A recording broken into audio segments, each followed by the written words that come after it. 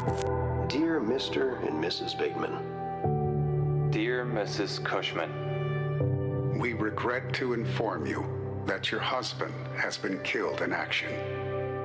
The tragic loss of your son has shocked all of us deeply. I extend my most profound sympathy to you on the recent loss of your daughter, who laid down her life on the field of battle. It is nearly impossible to find the words to say to the parents of one who has been killed in war. Some measure of comfort may be derived from the knowledge that he died in the service of his country and in the defense of a peace-loving people. Her enthusiasm and discipline marked her as an outstanding soldier, and as such, she commanded the respect of the officers and fellow soldiers of this unit. I am confident that his devotion to duty, at the cost of all held dear, will hasten the day when ruthless aggression shall disappear from the face of the earth. I am proud to have served with him. Our faith enables us to withstand the shock and grief of death. It is my earnest prayer that Almighty God will sustain and strengthen you in this hour of trial. While the loss of your beloved one will be a hardship, we know that no life is truly lost for those who have faith in God. To all of you who have received these letters of condolence, and to all the brave men and women who gave their lives in defense of freedom, we remember you and honor you today. Oh, church, on this Memorial Day weekend, you and me have a lot to be thankful for and a lot of people to thank. I am moved when the scripture reminds me that those who have gone before us, that those who have crossed over to the other side ahead of us, are aware of us here and now. And that makes our giving thanks on Memorial Day all the more significant. When we give thanks, we honor that sacrifice again. Jesus said, as you know, there's no greater love than to lay down their life, her life, in service to us. And so I want to ask you, if you would, please, would you stand as we pray together in thanksgiving on this Memorial Day? And would you bow your heads with me? Father God, we come to you this morning thanking you for the heart and spirit that you gave to people who were then willing to put themselves in harm's way for us, God. Not only for our freedoms, Lord, but for our very lives, out of a heart of serving. And Jesus, we know that this pleases you deeply.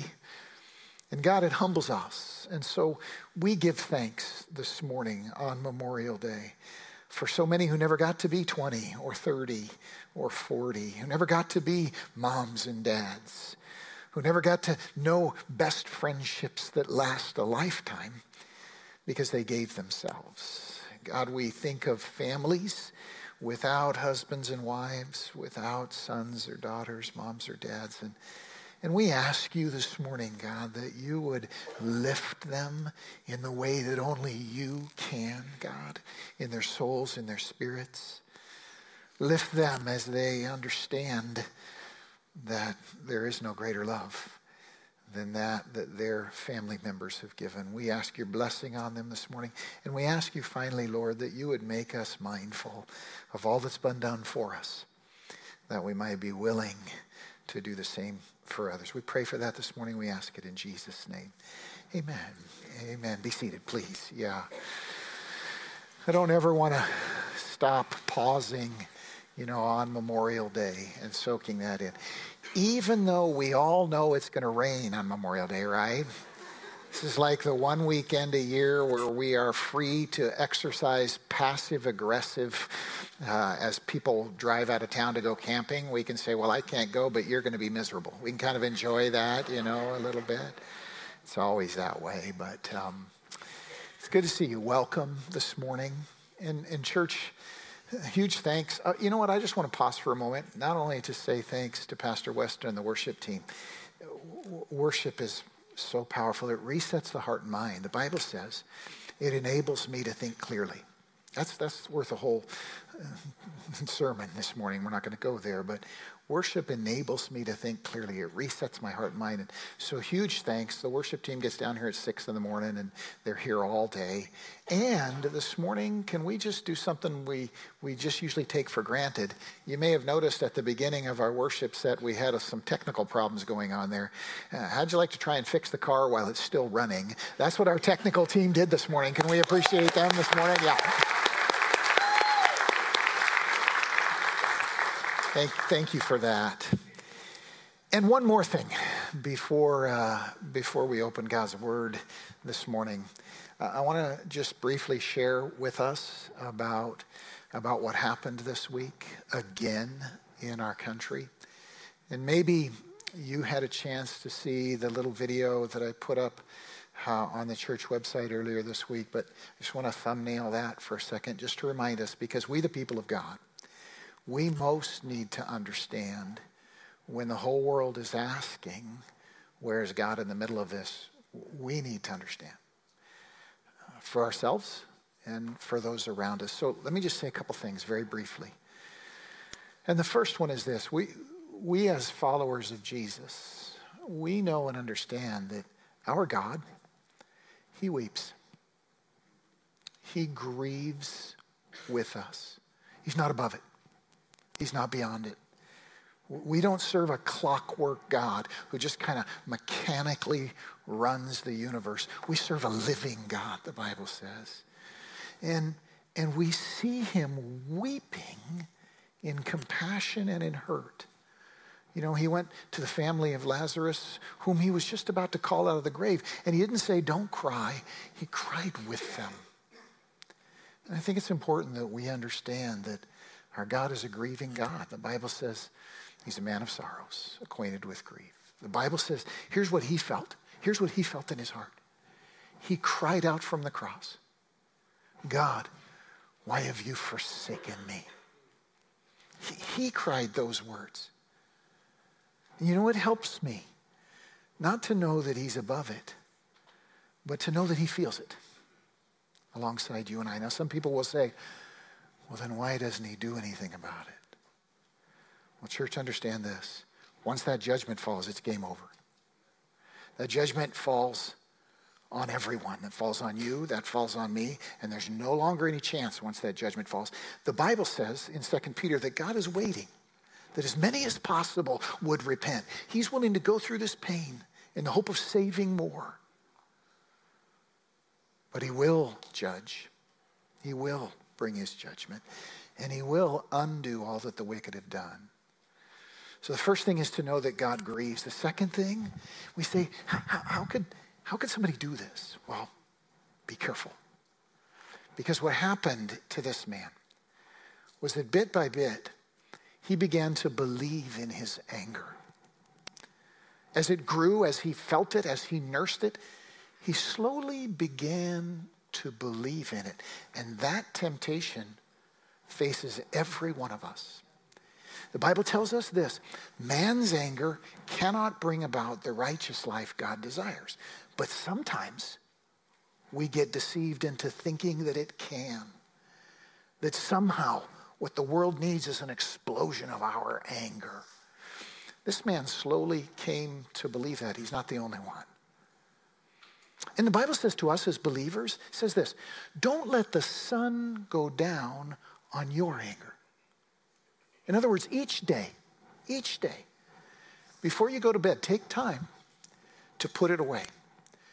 Take time to say, God, I'm bringing my anger to you. I'm laying it at your feet. I'm trusting your judgment. You said vengeance belongs to you, not to me. So God, I'm laying my anger at your feet. The Bible doesn't say don't feel it. It says each day, lay it at the feet of the Father. Proverbs says the fool gives vent to his rage, but the wise man brings calm. So we want to beware of believing in our own anger. And then the last thing is just to remember. Jesus says all the dead will be called out of the grave and restored to their moms and dads, restored to their brothers and sisters and their friends. He has the last word. And when that comes, he'll wipe away our tears. And the wicked go to eternal hell. God's judgment is profoundly real. And we not ever need fear that his judgment won't come. Instead, we can look forward to knowing that at the end of the day, our tears will be wiped away and we will be renewed. God has the last word, and we're called to remember that. I want to pray. I know you do. I know you have. But I want to pray one more time before we open his word, and I want to pray specifically for families in Texas and for our nation. More than my anger, my nation needs my prayers. So let's bow our heads together. Would you do that? Father God, we come to you this morning, first of all, moved by your tears, that you would weep with us, that you would feel what we feel. When you cried out from the cross, God, we know that you feel what we feel. We thank you that you are a living God, not above us, but alongside us. And we thank you for that. We worship you for that. And God, we pray this morning as well that you would teach us to put away our anger, our rage, to teach us to be the sons of God in the way you taught us. Blessed are the peacemakers, for they will be called sons of God. We pray for that. Lord, we come to you lifting up these families. Oh, God, their need is beyond our power. We pour out our compassion and our grief. But God, you can touch them in their souls, in their spirits. And we pray that you carry them in this time. God, we pray also that you would lead us as a nation to repentance, that we would turn away from our faith and our anger and find instead your Holy Spirit cleansing us, living in us, and changing us. We pray for that, God. We ask for your grace, and we offer our repentance, Lord. Let our anger be dealt with every day, that we might be part of your solution. We pray for that. Lift those families up. Give us wisdom. We offer our repentance as a country. God, put an end to this evil, this wickedness in us and among us. We ask that this morning in Jesus' name. Amen. Amen. It's important. It's important that we do that. You are not just a mind and a body and emotions. You and me are spirits. And how about that? 2-for-1 sermons on Sunday morning on Memorial Day weekend, right? Kind of feels that way. A couple of really quick announcements. Number one, remember that next Sunday is our second spring baptismal. We had a number of people who missed the first spring baptismal, and so next week I know we've got 10 people signed up already. If you have received Jesus as your Savior, but you've never made that public confession of faith, that's what baptism is, a public confession of faith, then I want to invite you. You can be part of that next Sunday. Just contact the church office, stop by the guest center, scan the code on the seat in front of you, get in touch with us however you want, and we'll include you next week in that celebration. So baptism's next week. Summer camp's right around the corner. They're earlier this year than past years, so kids, teenagers want to get you signed up. That's coming up real fast. In a couple of weeks, we're going to have Senior Sunday, where we're going to celebrate our graduating seniors. Pastor Josh has been calling all the seniors in the church to get a picture both from when they were very young and then a picture in their graduation year. If by some possibility you haven't been called yet, we somehow missed you, we apologize, but please let us know. We want to include your senior in that, so you can get in touch with Pastor Josh and get that picture there so that we can rejoice with you in your senior graduating this year. Grab your Bible if you would, friends. Open it to Romans chapter 13, and we're going to continue our journey through Romans. We began way back in January. We're into the home stretch. We're closing down. Remember what we said all the way through this series. We said it's God's agenda in our lives to grow us to the place where we receive his word on its own terms. That is, where we let God talk to us from his Father heart about what's important for us to know, instead of assuming that we already know what we need and only going to him on those terms. See, when we walk through the Bible verse by verse, that's what we're doing. We're letting God teach us about things we don't even know we need to know yet. And we've been doing that all spring. And here we are in Romans chapter 13, beginning with verse 1. And this morning, as we get started, I have a question that's really only for the fellas. So guys, heads up, all right? Raise your hand, fellas, if you've ever successfully changed a diaper. Go ahead, put your hand up. Go ahead, guys, all right? Now, you notice that not every hand in the room is up. Let me help you with this. Into the life of every brave man who aspires to carry the high title of dad comes a deep and demanding trial of strength and spirit. Hercules faced the monsters of the underworld. Ulysses battled the sirens and the cyclops. King David wrestled lions and giants. But the man who would be dad must gird his loins and steel his heart and buck up his courage to face this great test of his manhood. This is no light and momentary affliction. It is a test of your soul, a trial of your strength and fortitude. Rise to the occasion, and you will be called blessed by the mothers of your sons and daughters. Fail, and you will be cast into a sea of shame where there is gnashing of teeth. Let no man flee from this moment, for when you have overcome, then you will hear those precious words. Well done, good and faithful servant. I dub thee dad. Amen? Amen. Go ahead and cut that off, you guys. Sometimes you got to do tough stuff in order to be part of the good stuff. Sometimes in order to bear the honor of being a parent, you got to learn how to do the dirty work. Amen? Parenting isn't for cowards. The joy of raising kids is for people who learn how to do the dirty work, male and female. How to make the everyday sacrifices that make a difference and that earn you the credibility to speak life into another human being. And this morning, the reason I bring this up, the reason I ask this and the reason I bring this up is because the Spirit of Jesus wants to teach us, his disciples, about the sacrifices that make us part of his mission in the world.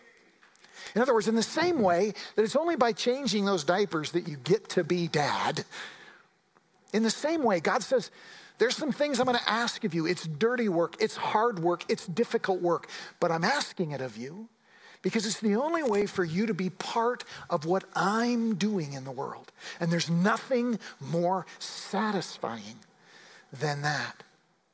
This morning, the Spirit of Jesus wants to speak to us about that reality.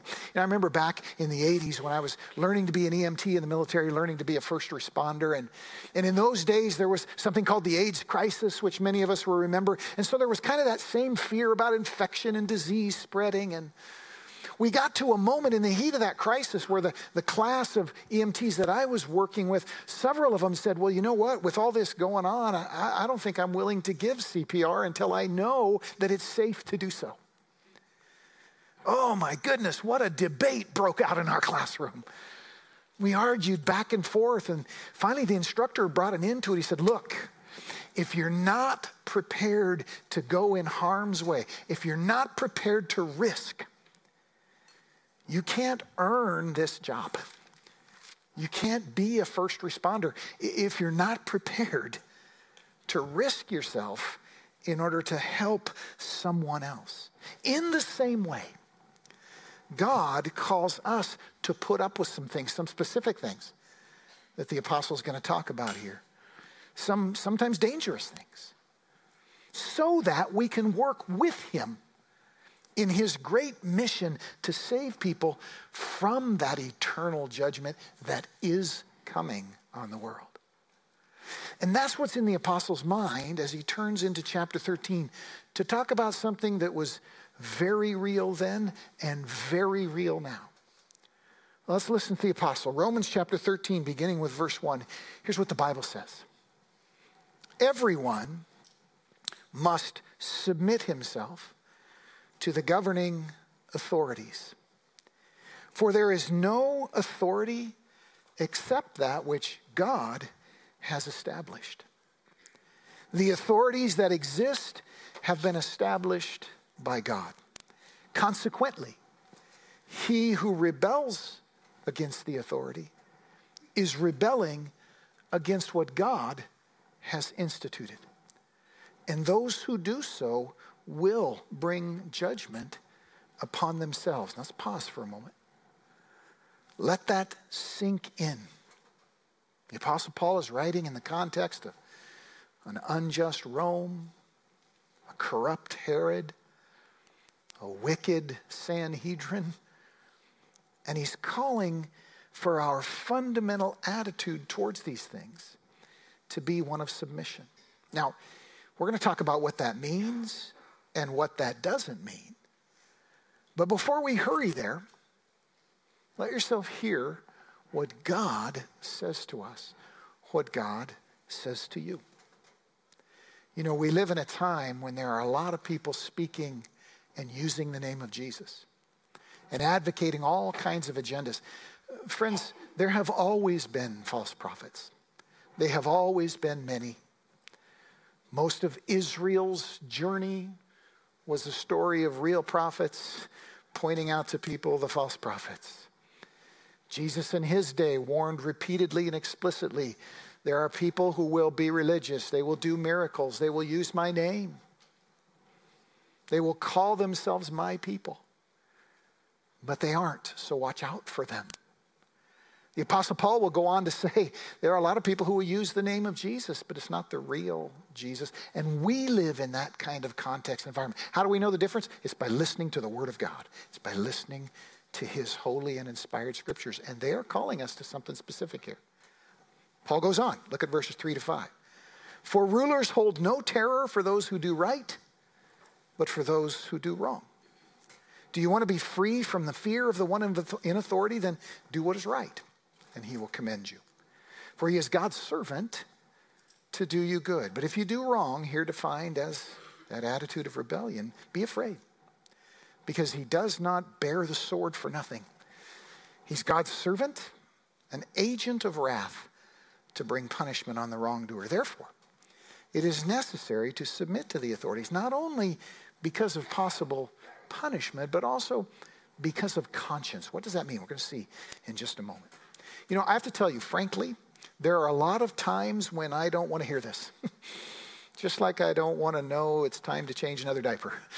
There's times when this is so uncomfortable for me, but God's word is clear, unambiguous, and emphatic about it. And there's a reason. And we're going to find out about that in just a moment. But let's remember that it's either we listen to the Bible or we make up our own religion. It's either we listen to God's word or it's fake stuff. It's just made up. It has no more power than a cartoon or a myth.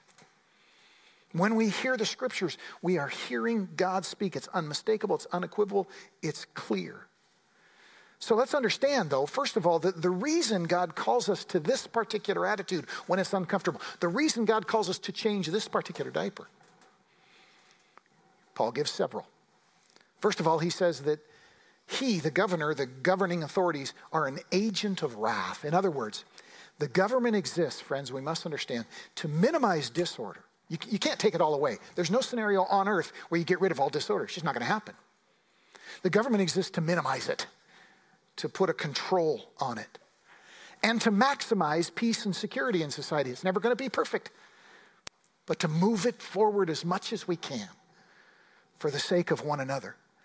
And even though such wrath is imperfect and can't solve all our problems, it's necessary to recognize it because of the sinful nature of human beings. People are fundamentally wrestling with what's wrong, with sin, and with wickedness. You know, one of the most difficult and demanding jobs in our world is that of an agent of wrath, what we call a police officer. I have the utmost respect and appreciation for them because of the junk they deal with every day. It's ugly, it's hard. Nobody wants to do that stuff. Maybe they think they do until they start having to do it, and then they go, man, this is hard. I have a nephew that's just getting ready to graduate from Police Academy in Oregon. He's going to step out into that world, and I pray for him. Because I wouldn't want to have to do what he has to do. We are called to show respect to the authorities because of the difficulty of the mission that God has called them to. Now, a uniform doesn't make somebody a good guy. We've learned that. But a world without police is not a world you want your kids to grow up in. So the apostle says, hey, recognize that the government carries this authority. It's not perfect. Sometimes it's wrong. But respect it, show submission to it. Because God knows this is the only way in the short term to minimize the effect of sin in our world. Then he goes on to say, pointedly, 3 times in the passage, he says, there's no authority except that which God has established. In other words, adopt an attitude of respect and submission because God says so. Because the alternative is worse. You know, describing one of the worst times in Israel's history, the Bible says in Judges chapter 17 and verse 21, describes the attitude at that time and the misery of living under it. In those days, Israel had no king, and everyone did as he saw fit. Friends, that's a road to misery. The Bible exhorts us, because of that, to show respect for imperfect governments and authorities. To put it another way, God was calling Israel to hearken back to his counsel to Cain, the very first murderer, who, when God asked him about his brother, said this, am I my brother's keeper? He said it sarcastically. He said it as if he wasn't responsible for his brother. And the whole point of the question is God says, yes, you are. And that each of us is called to a kind of submission, a kind of respect, because it's good for us as a whole. Because it's better than the alternative. We must understand that God tells us the imperfect governments of our world are better than the alternative. Changing a diaper is yucky, but raising a kid without diapers is a whole nother level of yuck. And there's the idea. And that same idea is over in 1 Peter chapter 2 and other places in Scripture when Peter writes, submit yourself for the Lord's sake, Greg, to every authority instituted among men, whether to the king as a supreme authority, to governors who are sent by him to punish those who do wrong, to commend those who do right. It is God's will, catch this, it is God's will that by doing good, you should silence the ignorant talk of foolish men. You know, in those days, many accused the church of being immoral. They thought we met together at night because we were participating in orgies. It was the conspiracy theory, the fake news of the day. The church was accused of those things. The church was accused of being cannibals because after all, we practiced this thing called communion where we received the body and blood of the Lord and we took it into ourselves. They thought we were having secret cannibalistic gatherings. We were accused of being godless because we rejected this pantheon of many gods and said there's only one. And so as a consequence, we were accused of being anti-religious, if you can imagine. The early church was accused of being rebellious because we refused to say Caesar is king above all. We said Jesus is king above all. And yeah, we'll give Caesar what's due, but Jesus is the real king. So all these accusations were made against church. Paul doesn't say, arm yourselves and take over. He says, by doing good, silence this ignorant talk. I remember some years ago when Ron and I moved into a new neighborhood and our neighbors found out that we were pastors, that we led a church. And oh my goodness, did they have a negative reaction. They just instantly didn't like us, thought we didn't like them, and they were pretty belligerent about it. Ron and I looked at each other and said, hey, we know how to handle this. By doing good, we know how to silence the ignorant talk of those who don't know us. And so we set out on a quest. It took a while, okay? But then we got to the point eventually where those very same neighbors were like, hey, we'll take care of your house when you're gone. You want us to walk your dog? We'll walk your dog. Hey, it was beautiful. It wasn't anything other than letting them see us doing good that changed their hearts. And God says, I want you, my people, to do that, to live like that, to pursue that goal. And that leads us to the last and most important reason we're taught to submit to the government. And Paul talks about that over in 1 Timothy 2 in the same context when he says this, I urge then, first of all, that requests, prayers, intercession, and thanksgiving be made for everyone, for kings and all those in authority, that we might live peaceful and quiet lives in all godliness and holiness. Peaceful and quiet. Why? Because this is good and pleases God our Savior, who wants all men to be saved and to come to a knowledge of the truth. In other words, Paul says, I want you to put up with this. I want you to deal with this so that you can keep the main thing, and that is God's mission to save lost people. He says, I want you to be willing to change some diapers so that you can be a parent, so that you can be part of my mission to reach lost people, to save lost people. Because there is coming a moment when everything you and I obsess and worry about here and now on this earth will be instantaneously and eternally forgotten. And that's the moment when we step through into judgment.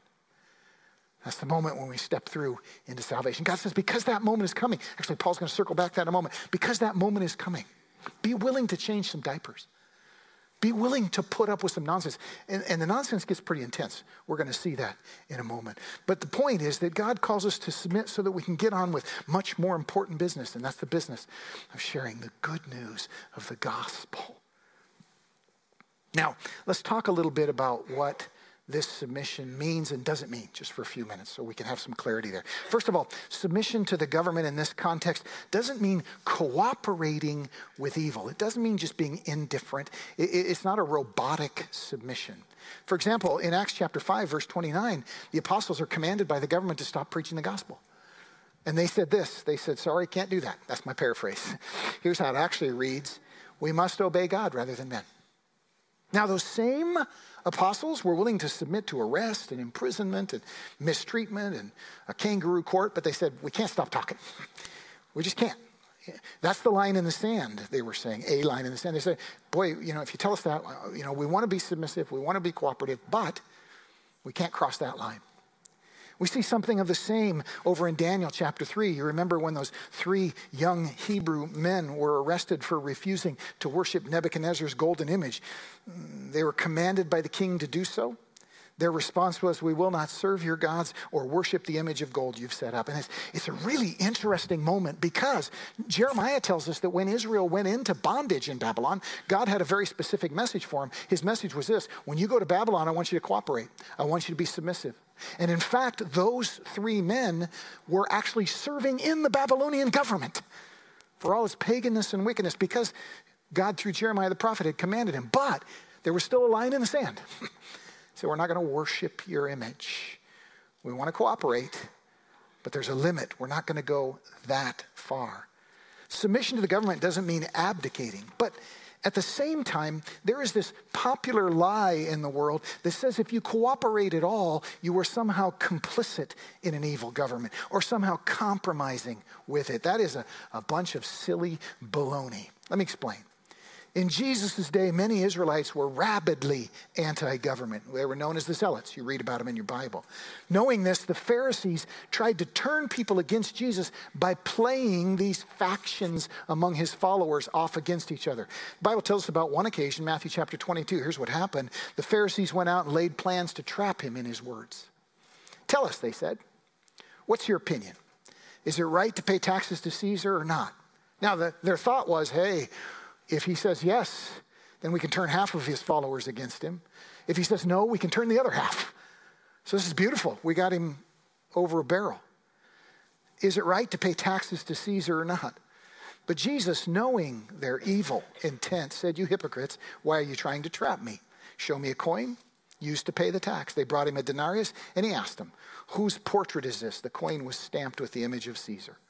Whose inscription? Caesar's, they replied. Then he said, give to Caesar what is Caesar, and to God what is God's. In other words, if you give to Caesar what Caesar's demanding of you, that doesn't take away from your mission to carry out my kingdom, to preach this gospel. No, do that. Change that poopy diaper so you can get on with the more important stuff. Be willing to put up with that so that you can be part of my mission. When Jesus said that, when he told them to pay those taxes, was he complicit in the sins of the Roman government? No.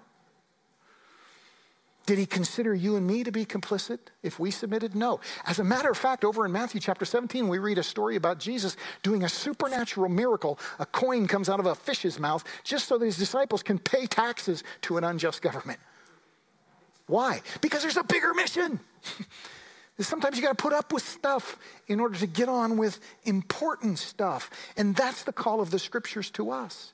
And Jesus takes this to the nth degree. In Matthew chapter 23, he says, even if, I say this tenderly and gently, friend, he says, even if your church's leadership is messed up, even if it falls short, even if it doesn't meet your expectations, He says, I want you to respect it and submit to it. Listen to what he says. Matthew chapter 23, verse 2, Jesus is speaking. He says, the teachers of the law and the Pharisees sit in Moses' seat. In other words, they carry his institutional church authority.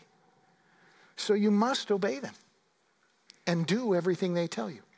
Now, he says, don't do what they do because they don't practice what they preach. But he says, show a respect and a submission, even though maybe they're not worthy of it. Why? So we can get on with the more important mission of worship and people encountering God. You know, to paraphrase a few weeks ago, he says, don't go weed pulling, you'll destroy the wheat. This is a big deal. The Bible says this is why. Romans chapter 13, Paul goes on. He finished in this thought, verses 6 and 7. He says, this is why you pay taxes, so you can get on with the more important stuff. For the authorities are God's servants. They give their full time to governing. Give to everyone what you owe him. If you owe taxes, pay taxes. If revenue, then revenue. If respect, then respect. If honor, then honor.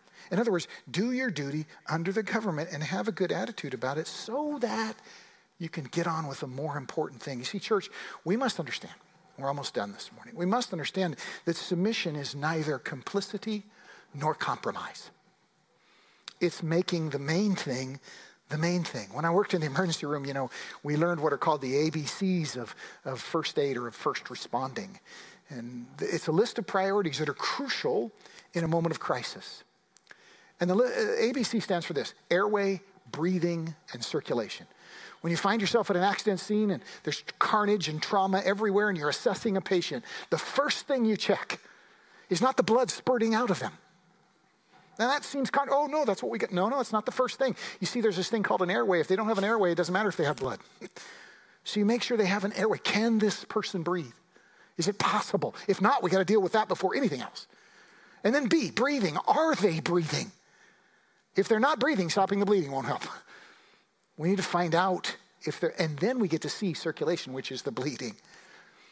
The idea is if you stop the bleeding, but the patient isn't breathing, it's not a win. And something like that is God's heart when he talks to us about putting up with the poopy diaper of the government. In fact, this keeping the main thing sometimes goes so far, catch this, as cooperating with persecution. Jesus surrendered to the authorities. Peter said, let's fight. Jesus said, well, I could. I can call on 12 legions of angels, but no, that's not how we go forward.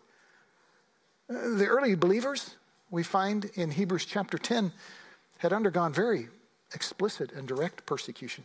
And they responded to it with a certain spirit because they understood where God was coming from. You read about it in Hebrews chapter 10, verses 32 and 34, when the writer of Hebrews says to the believers, remember those earlier days after you received the light, when you stood your ground in a great contest in the face of suffering. You sympathized with those in prison, those thrown in prison by the government. You joyfully accepted the confiscation of your property. Wow. What could cause somebody to joyfully accept the confiscation of their property? Only their absolute commitment to a greater cause. Only their absolute devotion to that. He said, you did that because you knew that you yourselves had better and lasting possessions. In other words, the people of God are a people who are full of his spirit and understand that persecution is sometimes the price of sharing the gospel. Rhonda at work is often approached by coworkers and they'll say, how come you're not worried? How come you're not upset? How come you're not freaking out? She says, I have a Savior. I have a King. I'm on a mission. It's bigger than all this. And so I'm not overcome by lesser things. Look, friends, there's a lot of voices in our world calling for rebellion against the government. God isn't. He is calling us instead to get on with a much bigger mission of rebelling against hell, of rebelling against sin, and of preaching the gospel. Now, there's one more thing we should understand, and this is where we wrap up. Submission to the government doesn't mean we stop advocating as citizens. See, here's a difference that we need to grasp between what Jesus is saying in his day, what Paul is saying in his day, and the day that we live in. In those days, you had a king. He was absolute authority. His word was law. And so there wasn't, in many cases, this sense of civil rights. We live in what political scientists call a republic. It is built on democracy. It's not a pure democracy. It's what we call a republic. But in that republic, we have rights and responsibilities as citizens, and we are free. Indeed, we are called to advocate using those rights, but we never go beyond them. we advocate within them. We see the Apostle Paul doing that over in Acts chapter 22. Scripture says, as they stretched him out to flog him, Paul said to the centurion, is it legal for you to flog a Roman citizen who hasn't even been found guilty in a court of law? He was using his citizenship. And we're called to do those kinds of things. But what we are not called is to rebel against the government. We are called to submit so that we can get on with the more important things. So Paul winds it up in chapter 13. He says, let no debt remain outstanding except the debt to love one another. He who loves his fellow man has fulfilled the law. The commandments: don't commit adultery, don't murder, don't steal, don't covet. Whatever other commandments are summed up in loving your neighbors. Self-love does no harm to its neighbor. It's therefore the fulfillment of the law. And then he finishes. This is where he circles back to that thought about the bigger mission. He says, do this understanding the present time. What does that mean? He says, the hour has come to wake up from your slumber, because our salvation is nearer now than when we first believed. The night is nearly over. The day is almost here. Let us put aside the deeds of darkness, put on the armor of light. Let us behave decently as in the daytime, not in orgies and drunkenness, sexual immorality, debauchery, not in dissension and jealousy. Rather, clothe yourselves with the Lord Jesus Christ and don't think how to gratify the sinful nature. He says, do this submission thing, understanding the present time. What's he saying? He's saying, hey, gang, eternity's about to break in on us. The show is almost over. And when the curtain comes down and judgment falls, live in the light of that moment. Live aware that that puts an end to every other discussion. There's a lot of things that you and I are tempted to obsess about and worry about and be afraid about, that one nanosecond after eternity breaks in, we won't even care about in the slightest. All that will matter in that moment is what God sees in your heart and in my heart. Paul says, live like that. Understand the present time. This is all coming to an end, and there's a big mission that's bigger than all the lesser things. Change the diaper so you can be a parent. Pastor Leith tells about a bicycle race his friend entered in India. His friend was an amateur bicycle racer. He found himself on vacation in India, heard that there was going to be a bicycle race in the city he was staying in, and he thought to himself, hey, can I borrow a bike? Borrowed a bike and decided to go enter the race. He got down there, lots of people, he doesn't speak the language. He can't read the language, so there's all this carrying on, but he can figure out, hey, there's a starting line. Everybody's lining up on the starting line. Let's get over there and make it happen. So he knows it's a key thing in bicycle races. You got to break out of the crowd first, so he gets on the starting line right up front, and somebody comes up with a gun and raises the gun. He's thinking, I got this. Boom, the gun, and he takes off like a shot. And he gets down to the end of the block, and he suddenly realizes nobody else is racing with him. And he stops, there's crowds everywhere, and he looks back, and nobody's left the starting line. And he realizes, hey, something's wrong here. Eventually, a guy who spoke English that he approached in the crowd, who was laughing at him, explained, no, this is a different race. This is a novelty race. We have it once a year. The purpose of this bicycle race is to see who can go the least amount of distance without putting their feet down. Everybody's back there wobbling on their bike without trying to go forward. He's taken off, and everybody's laughing at him. Pastor Lee says sometimes we do the same thing. We forget what victory really is.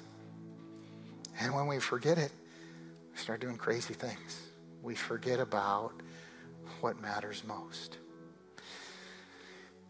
If I can close this morning, friends, I remember about a year and a half ago when this whole dumb COVID thing was raging. And there were people in our church who were in the hospital in very bad situations. And they called and said, Pastor Greg, would you come and pray with me? In order to pray, I had to go down there and wash with all kinds of chemicals, put on this giant spacesuit with an air hose, and go through another washing procedure into this room. And then I had to repeat that every single person I visited. Take it all off, change my clothes, wash again, put it all on again, go back into the next one. There's a part of me thinking, this is kind of overkill, don't you think? But when I got into the room and they saw their pastor, and I grabbed my sister and my brother's hand, and we prayed together for healing, it was all worth it. All worth it. Now I was ready to go through it again and again and again. Because that moment was too precious. God says, hey, gang, I know the government's a poopy diaper. Put up with it. Because there's something more important, so much more important. And it will satisfy your spirit like nothing else can, to know that you're part of that mission. Would you bow your heads with me? Close your eyes. Father, we thank you for your word this morning. We wrestle with this. We struggle with this. But your heart and your spirit is so clear. God, help us to walk in your ways, that we might be part of your mission. Give us that wisdom to put away our anger, to not let the sun go down on it, to not believe in it, to instead understand that as your ambassadors, it's the sharing of this gospel that matters most. We pray for that. We ask it this morning in Jesus' name. Amen. Amen. Would you stand with me, friends? Just a couple more chapters in Romans. I didn't greet everybody online. It's great to have you with us. Look forward to seeing you with us in person. We're together in spirit, though. Now may the love of God the Father, the grace of the Lord Jesus Christ, and the fellowship of his Holy Spirit go with you throughout this week. Go with God. Tell someone you love them. Have a great Memorial Day.